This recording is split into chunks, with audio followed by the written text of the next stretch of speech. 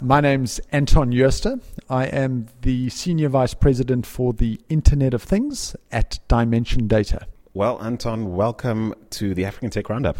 Thanks very much, Andili. Good to be with you. So we have something in common, you and I. We both didn't want to go to varsity, but did. We both had dads who made us do it. And we're both kind of glad they did. Absolutely. I think there's wisdom for having spent time on this planet. And I'd probably want to acknowledge that my dad was right at the time. I was wrong. Great benefit of having gone to university and being privileged, I suppose, to have had a tertiary education and now being able to put it to good effect. So in hindsight, listen to your parents. That's so true. And so this is somewhat of a full circle moment. I don't, no, let's not cue any violins or anything, but you had this financial career many years ago right here in London working for Credit Suisse. You'd later moved back to South Africa and you've taken on this sort of entrepreneurial vibe within sort of the IT field. And now you're back in London talking IoT, promoting really, the promise of IoT. Is it a full circle moment, or am I making more of it than it is? No, it is in a way a full circle moment. I mean, I think London's one of those great cities of the world. I mean, those that get to spend time here will get a sense of the energy, the entrepreneurial character of the place. I think there's a burgeoning tech industry here. So whilst many people will see London as possibly the world's financial capital, I think there's a lot more to it. And you certainly get that sense. And just its geographic location in the world, I think, makes it an attractive destination. So it's always nice to come back to a city like this. And as you've probably seen from the audience that we've been exposed to over the last 2 days, you've really got a broad interest in merging trends like the Internet of Things. And it's always nice to have an eclectic mix of people and really learn, understand what people are doing, what's working, what's not working. And I think it's through this collaborative opportunity that conferences like the IoT World Forum offer that one really does get to learn. And it's through actually human engagement. So whilst this is a technology-centered event, it is amazing how you just cannot replace human interface, dialogue like, in fact, we're having right now. And so help me contextualize some of what we've been hearing at this conference, very international in nature, leaning very heavily to the developed world experience in terms of, many of the speakers coming from economies where, internet penetration is at a certain level, digital transformation in many enterprises where they come from is, I wouldn't say maturing, but certainly at an advanced stage relative to, say, the African continent. In the context of Dimension Data, which, and I'm sure these figures are long since wrong, but something to the tune of $7.5 billion in terms of like the size of this ICT business. Give me a sense of what Dimension Data, how Dimension Data frames IoT in the context of the greater business and specific to the African context. Where are the opportunities? What's the promise? Wow. Okay. So there are a couple of broad answers I'm going to need to give there. So I think contextually, it's very important to understand that the world is now steadily moving into what some people are calling the fourth industrial revolution. And there's a really good book authored by Klaus Schwab, who is the chairman and founder of the World Economic Forum. And in fact, the term the fourth industrial revolution comes from Klaus Schwab. And really what they are pontificating, this collection of great minds that gather every year in Davos, is that we really are moving into a new paradigm, a new era, which is the digital era. And many of us would have started to become exposed to that through examples like an Uber and how that's disrupted transportation. Things like Netflix would be other examples. But those are just household examples of early digitization. Really, what we're seeing is there are multiple underpinning let me call them mega trends that are driving this era of digitization. And one of those is the Internet of Things. And really what the Internet of Things is, it is taking things that used to have sort of a physical attribute and giving them a digital persona by connecting them to the internet. And many people probably confine the Internet of Things to a conversation about devices and sensors, but it is far more than that. that is one component. It is also important to note that the devices and sensors give rise to data. And that analyzed and interpreted data, very key, that analyzed and interpreted data can be used to solve problems or to address certain opportunities. So we really see the Internet of Things as being a combination of connectivity, which is devices and sensors generating data, and then analytics or big data that, when interpreted, can deliver a particular business outcome. And we're seeing that of many of the underlying digital trends that form part of the fourth industrial revolution, the Internet of Things is gaining traction a lot quicker relative to many of the others. So we as Dimension Data have got a particular interest in this for many reasons. Most importantly, because our clients are ambitious in their adoption of the Internet of Things, and we have a role to play in supporting them on that journey. So from our perspective, we really do see the Internet of Things as being fundamentally part of our future and a big driver in the tech sector. Moving to your second question, which is really, how does this play out in places like South Africa and more broadly on the African continent? Yeah, like why should we care? Why is this either a trend we should embrace or fear, perhaps, or certainly support in a sense? And you can speak firstly, maybe commercially. You mentioned your customers that are on their way to quote unquote a digital transformation, and you want to support them in that. So you maybe start there and then bring it down to the average African, not even Andile, because I don't really represent the average African in many respects. You don't. You absolutely don't, Andile. So I think at a mega trend level, this isn't unavoidable, right? I don't think that this is a situation where you choose to opt in or opt out. It is. This isn't Bitcoin, boys. This isn't Bitcoin. You don't opt in and opt out, right? Yeah. And even that's arguable. But yeah, I get your point. It's a global mega phenomenon that's happening, right? And I think it's more of a question of how consciously do you want to take advantage of it and become the master of your own destiny, or do you want to become a victim of circumstance? You can choose. The trend's here. It's not going away whether you like it or not. And I think that we all need to get our heads around that is precisely that. Do you want to become a victim of circumstance or a master of your own destiny? What we're seeing is many companies are choosing to be masters of their own destiny. And in the enterprise context, what does that mean? Well, they realize that they've got various business challenges, whether it could be a need to reduce costs, grow revenue, improve safety, health, and environmental issues, reduce risk. And they see technology being a major enabler in order to do that, and in particular, the Internet of Things. So they have chosen to become masters of their own destiny and deal with particular problems leveraging technology. Of course, they could choose not to, right? And I think that we are all familiar of the disruptive nature of technology and the implication that has on companies. And I think forward-looking CEOs that are adaptable realize that if they do not take charge of their own destiny, someone else is going to do it for them. So I think from a corporate perspective, that's the reality we're seeing. But indeed, it's pervasive. It doesn't stop at the enterprise. I think it has a major role to play in government and indeed in the consumer space. And it is interesting if one takes a step back and looks at how technology has really liberated, in many instances, impoverished communities or people that were on the wrong side of the digital divide.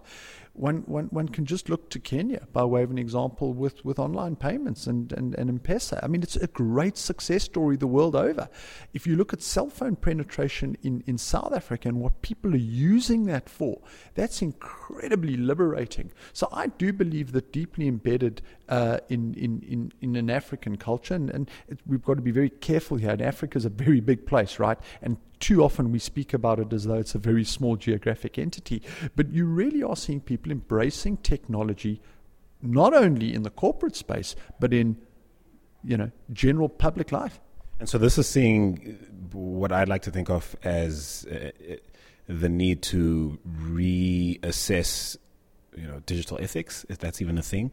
This idea that in the context of the developing world, not least countries on the continent, you're dealing with a consumer at a certain sort of level of understanding in terms of the implications of what it means to have sensors in everything from the palm of your hand, in the case of a mobile phone, to your refrigerator, your TV set.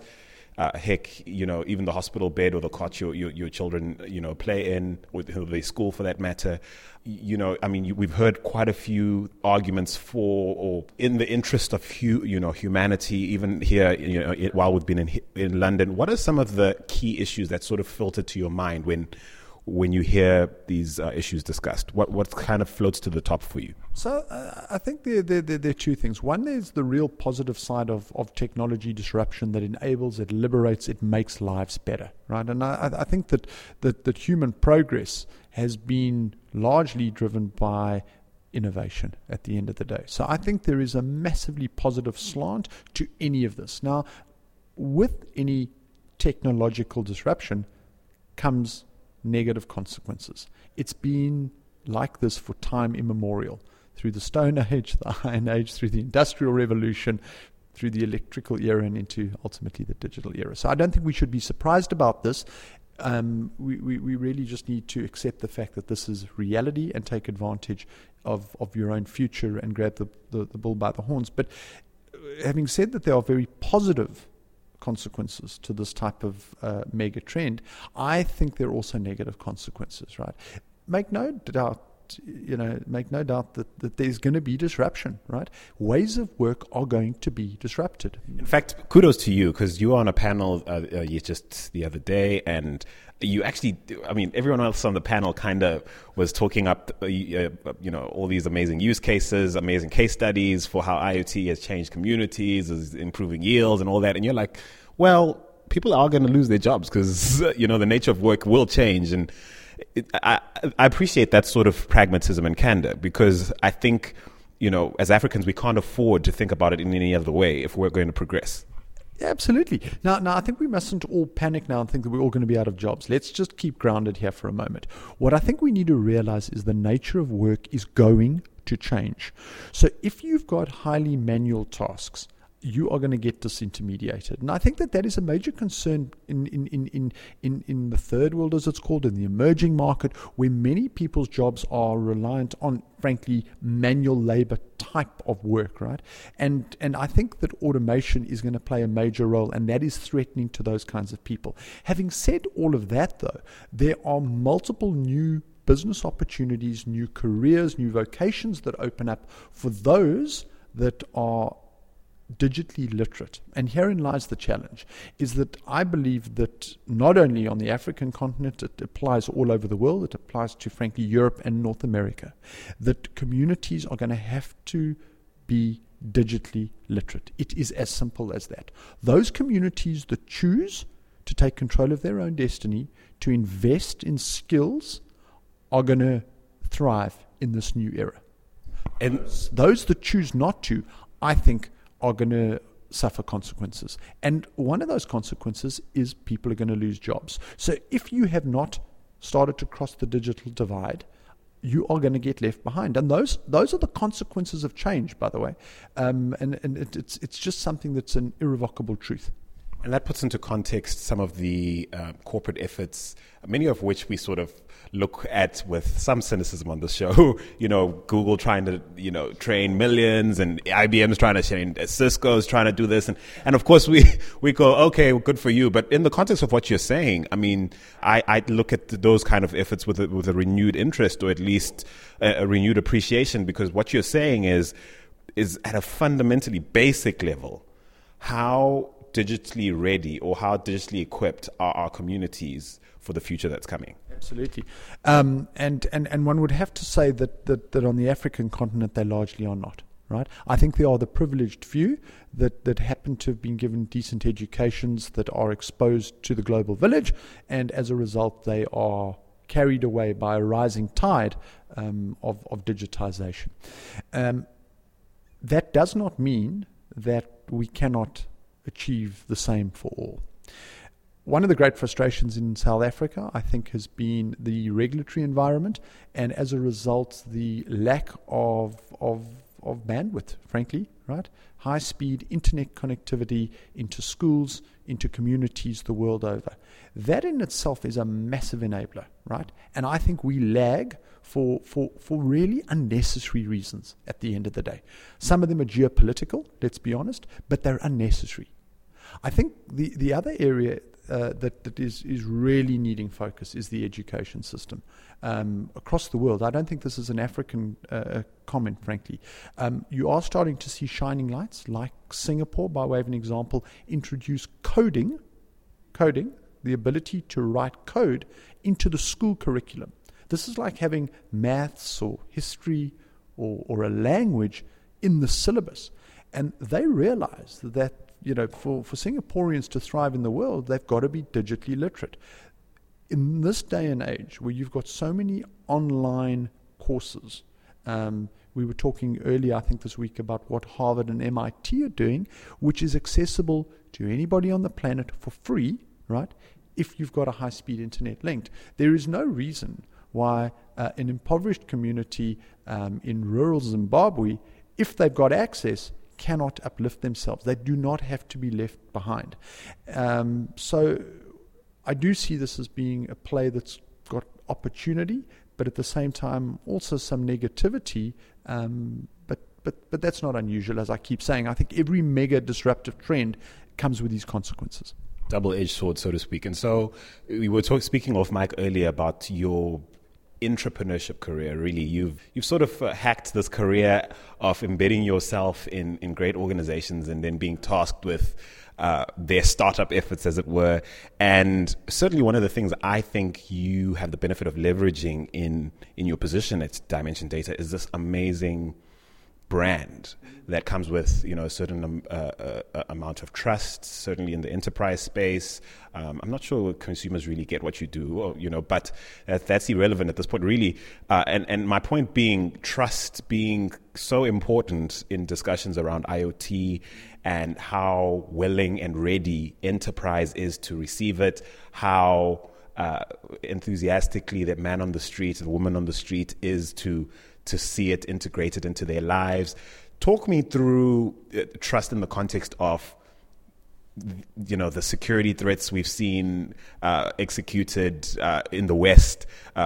Many of them leveraging IoT infrastructure, like cameras. I'm thinking the botnet attack that leveraged camera feeds and that kind of thing. We look at this perhaps in our context on the continent and go, that doesn't seem to be working so well over there, and we're not sure we want to introduce. And I'm thinking perhaps as a C-suite, type person, in an enterprise on the continent, going, I'm not sure I'm willing to engage that level of risk, in my tenure, looking over this company for these shareholders. How do you leverage trust, and how important has it been in terms of like alleviating the fears around security when it comes to IoT? I think it's fair to say in this day and age that brand is absolutely critical to the fortunes of any company, right? And you build a brand over many, many years, and that is the basis of trust. I think Dimension Data was one of a handful of companies that post-liberation in South Africa in 1994 ended up listing on the London Stock Exchange. And I think that Dimension Data was only able to do that because we had built a reputation, largely in South Africa, of being trusted advisors and a safe pair of hands to largely corporate South Africa. So trust was earned.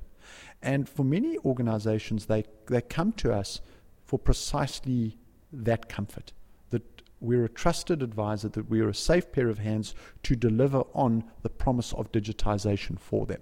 And that's something we work on every day.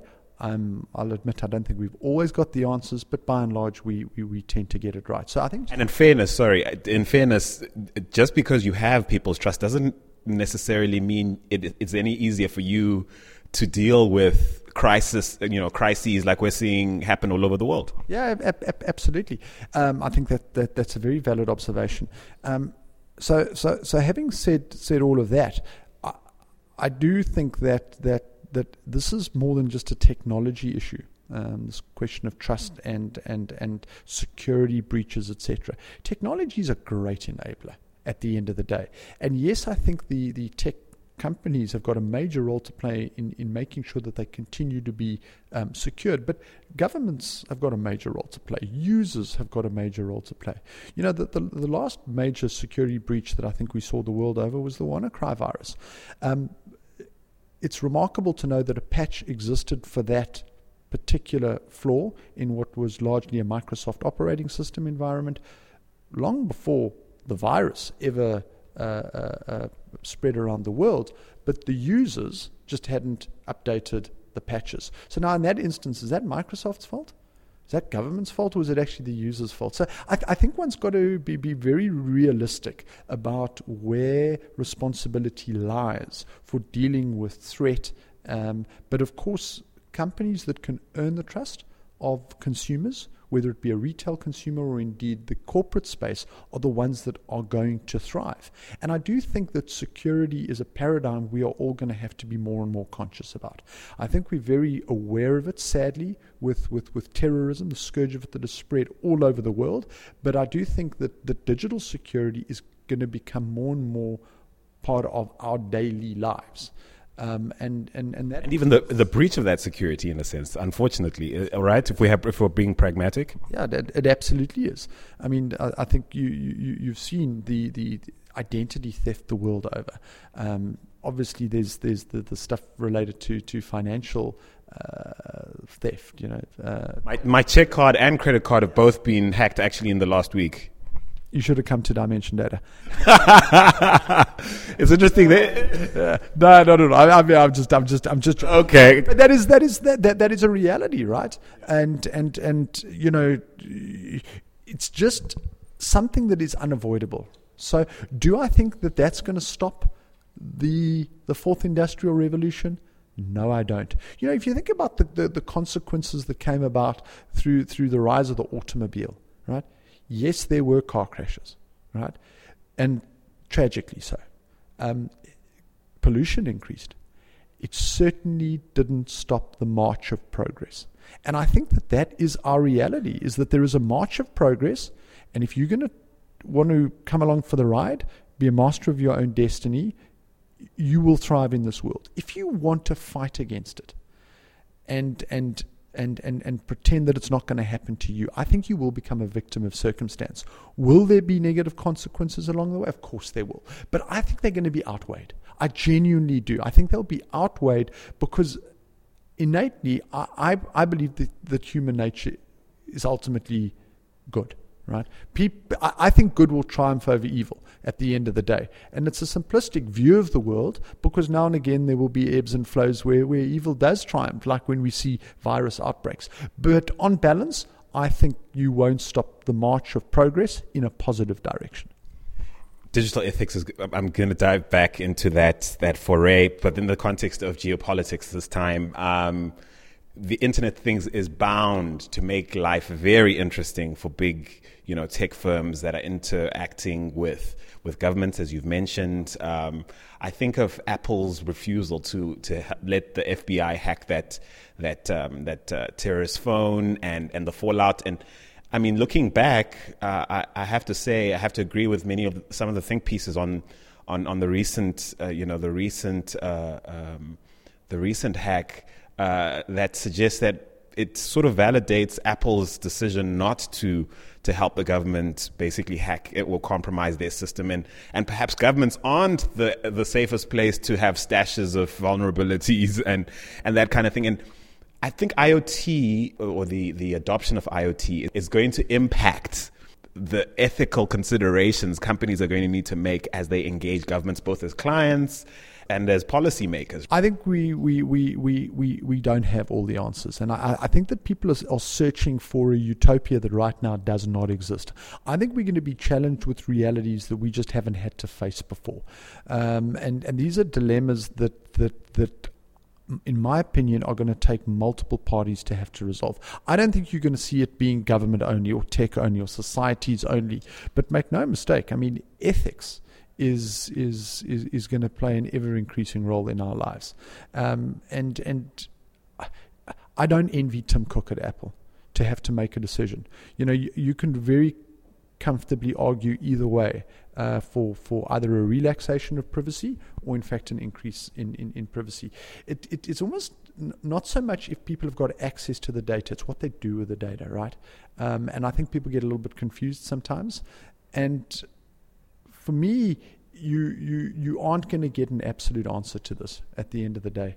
And it probably will end up being determined by your own personal experiences, right? So if you are sadly on the on the negative side of let's say an attack, let's use the sad incidents that happened in Manchester this week, you would very strongly advocate for government intervention and being able to get into, frankly, any system in the world, right? But unless that's happened to you, you may decide that you don't want heavy government. You really want to be the master of your own destiny, a sovereign individual, right? And I think it's going to boil down to personal experience in many ways. And I mean, yeah, I love what you're saying, because I feel like we oversimplify issues. It's lazy, frankly, to assume that there is a neat and tidy solution to approaching a geopolitical debate, a security debate, and people make it a right or wrong thing. And I do think there is far more room for debate and discussion around things than there is a need to sort of lay down the law, as it were. Yeah, I absolutely agree. You use the word lazy. I think that's a great word to use. I mean, I think that this is going to require intellectual rigor. I think it's going to require an ecosystem of capabilities to be brought to the party in dealing with these societal challenges. And maybe the other word that really does come to mind in how one deals with this laziness is leadership. Too often, I think we see leaders possibly being populist in their approach, no doubt to get themselves elected, but setting up their constituency for failure at the end of the day. Now, of course, to a certain populace that appeals, right? It's protectionist in nature. It isolates them. There's a comfort factor. Well, that only lasts until such time as change arrives on your doorstep. So I do believe that the world we are moving into is going to challenge leadership to the core, and ethics are going to become an ever more important part of leadership. I think proactivity, human nature is not overly proactive by nature. We're often spurred into activity as a result of some necessity. They often say that war is the mother of all inventions, because out of necessity you need to make a plan. And I do believe in this world we're going to have to be hyper proactive. It's going to require strong leadership that can paint a vision of where people need to go, although people have maybe never been there before. And not dictate a path either. And not dictate a path. You've got to get consensus in many ways in order to progress. And these are challenges that you don't get out of a textbook, right? Well, you don't get the answers out of a textbook. But again, when one takes a step back, I'm broadly optimistic. And so we're going to wind down with, some some case studies that Dimension Data has been involved in. I know you guys have a massive partnership with Cisco, world leader in many respects as far as enabling this wonderful new digital world, at least as far as enterprise is concerned. However, on our way there, one more tough question. I heard it said yesterday, one of the speakers equated data as a resource, called it the new gold, as it were, the new oil, this amazing new resource that people either tend to undervalue or typically tend to undervalue, give away too easily. He cited some organizations that perhaps are monopolizing how it's used and disenfranchising people who might otherwise benefit from harnessing their data in a certain way that benefits them, either individually or corporately, right? So explain to our listeners what makes data so valuable and what makes their data specifically so valuable, and perhaps give them a framework for thinking about their own data in a way perhaps they haven't thought about it before. Yeah, I mean, there's no doubt that data is increasing in value. People try and equate it to some sort of a currency, right, or some sort of commodity, something with value. And data, no doubt, has value. If you look at the most valuable companies on this earth, right, which are Microsoft, Facebook, Apple, Google, Alphabet. I mean, these are what are called platform providers, but really are major data type companies. Okay, and the reason they're so valuable is frankly because of the data they have, and with that, their ability to shape buying patterns, consumption, etc., etc. So there's a huge ability to monetize the underlying data. It almost gives predictability to businesses. They know what people are going to buy in advance. They know what to stock. They understand preferences, buying patterns, etc. So this is highly valuable, and it is why those companies that have got first move advantage are so esteemed, so valued, and in many instances so feared. And it's our data that's enabling all this. In many ways. In data that we often very happily and quite frankly fairly give to them. Give to them, absolutely. Some of it's quite anonymous data. And I think when we talk about giving away data, people get paranoid and they think that there's an absolute knowing that this is data from Andile. And in some instances there is, right? There is that ability to track it back to an individual. A lot of it is anonymous data that really looks at human nature, human buying patterns, human consumption. And I'm not sure there's much to fear in that. It's anonymous at the end of the day. I do think that people are starting to realize that there's value in their own personal data. And at what stage do you try and look at monetizing that? So we're all aware of things like Fitbits and all of these wearables that are used often as an incentive for a particular corporation. So we just think of insurance. You stay fit, prove it by wearing some sort of wearable, and we'll give you a lower premium, right? It's a great model, by the way. It's a win-win-win-win-win model. But I think the consumer in that instance is gaining by virtue of the fact that they would have a lower premium. But in the same sentence, I also think they're probably underestimating the value of that data. Is they could on-sell that data, maybe not only to the insurer, but to multiple other entities. Is that a world we're moving into? Yeah, possibly, where people pay. But we're also, I think, in 2017, faced with an interesting trend around the world where people don't want to pay for anything, right? So, frankly, who does want to pay for your data? It's a very, very philosophical debate that I don't think we've got the answers to.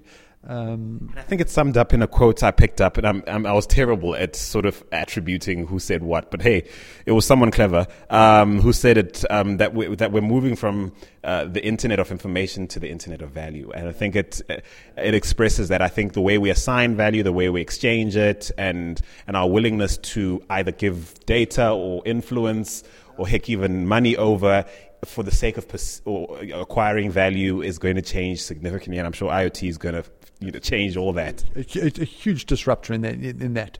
But I think often what happens is at think tanks like the one we're in right now is people look a long way down the road. Right, a long way down the road. And I think there's probably a need to ground ourselves in a bit of reality here. So let's understand that trajectory-wise, that's roughly where we're heading. By the way, it won't be absolutely where we're heading, because the world will change. It's roughly where we're heading, and almost ground ourselves in the reality of today. We are just at the beginning of the Internet of Things, right? Just at the beginning of it. We're talking about a play that's going to last decades. Okay, so I think the audience and your listeners needs to be realistic about how disruptive this is going to be in a particular time frame. You're not going to wake up one morning and the world's changed. It's a steady progression. So I do think that people have got time, if they choose to become masters of their own destiny, to actually take advantage of it. And human nature does adapt. That is why we are the planet's kind of iconic species. I'm not going to say most successful, because people say we're actually destroying our world as we live in it.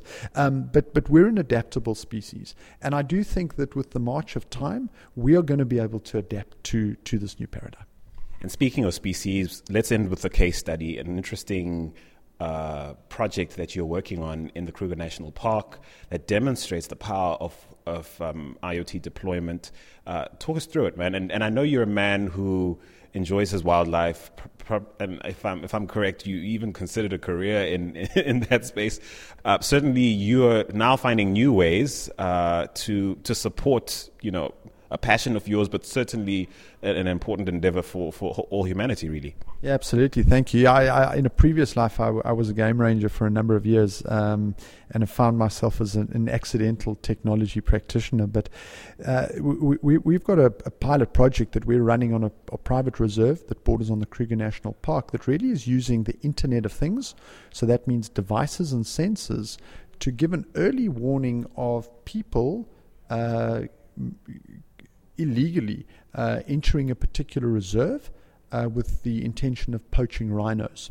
Now, technology has been used in trying to stem the scourge of rhino poaching, often by tagging the animal itself. But if you think about this logically, a sensor that tells you that a rhino has been lying down or static for 2 hours is frankly reactive. That animal's probably already been shot. So we changed the thinking, and we've used a number of devices and sensors to give an early warning of an intrusion into a reserve. Over the last 18 months, we've seen a 96% reduction in rhino poaching on this particular reserve.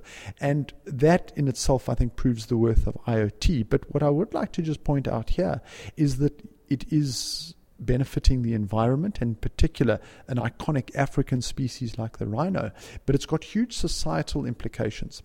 If you have a look at the impact that GDP that is delivered through tourism has on countries like South Africa, Botswana, Kenya, you start losing iconic game species, right? Elephant, rhino, lion, you name it. You have a major societal impact on societies that live on the edge of these reserves and tourism in general. Now, you talk about an industry that can attract an unskilled individual. Tourism lends itself to that. So I really do believe we are playing with fire when we ambivalent towards protecting our natural heritage, and we're seeing the Internet of Things play a major role, not only to the benefit of rhinos themselves, but in maintaining these attractions which have got huge societal impact. People are employed in lodges. People gain a living out of this. Without these species, people don't come, you don't have a job. So we're really excited about this. We're looking to take it broader. We've got some work going on with sharks in Australia. We've got some work starting with entities in India, particularly looking at tiger. So these are just anecdotal examples of the Internet of Things playing a really, really positive role. And look forward to when we next meet, telling you a couple more stories, Andile. Thank you so much for chatting. Anton Jooste of Dimension Data, thank you so much for being on the African Tech Roundup. Wonderful. Thank you for the opportunity.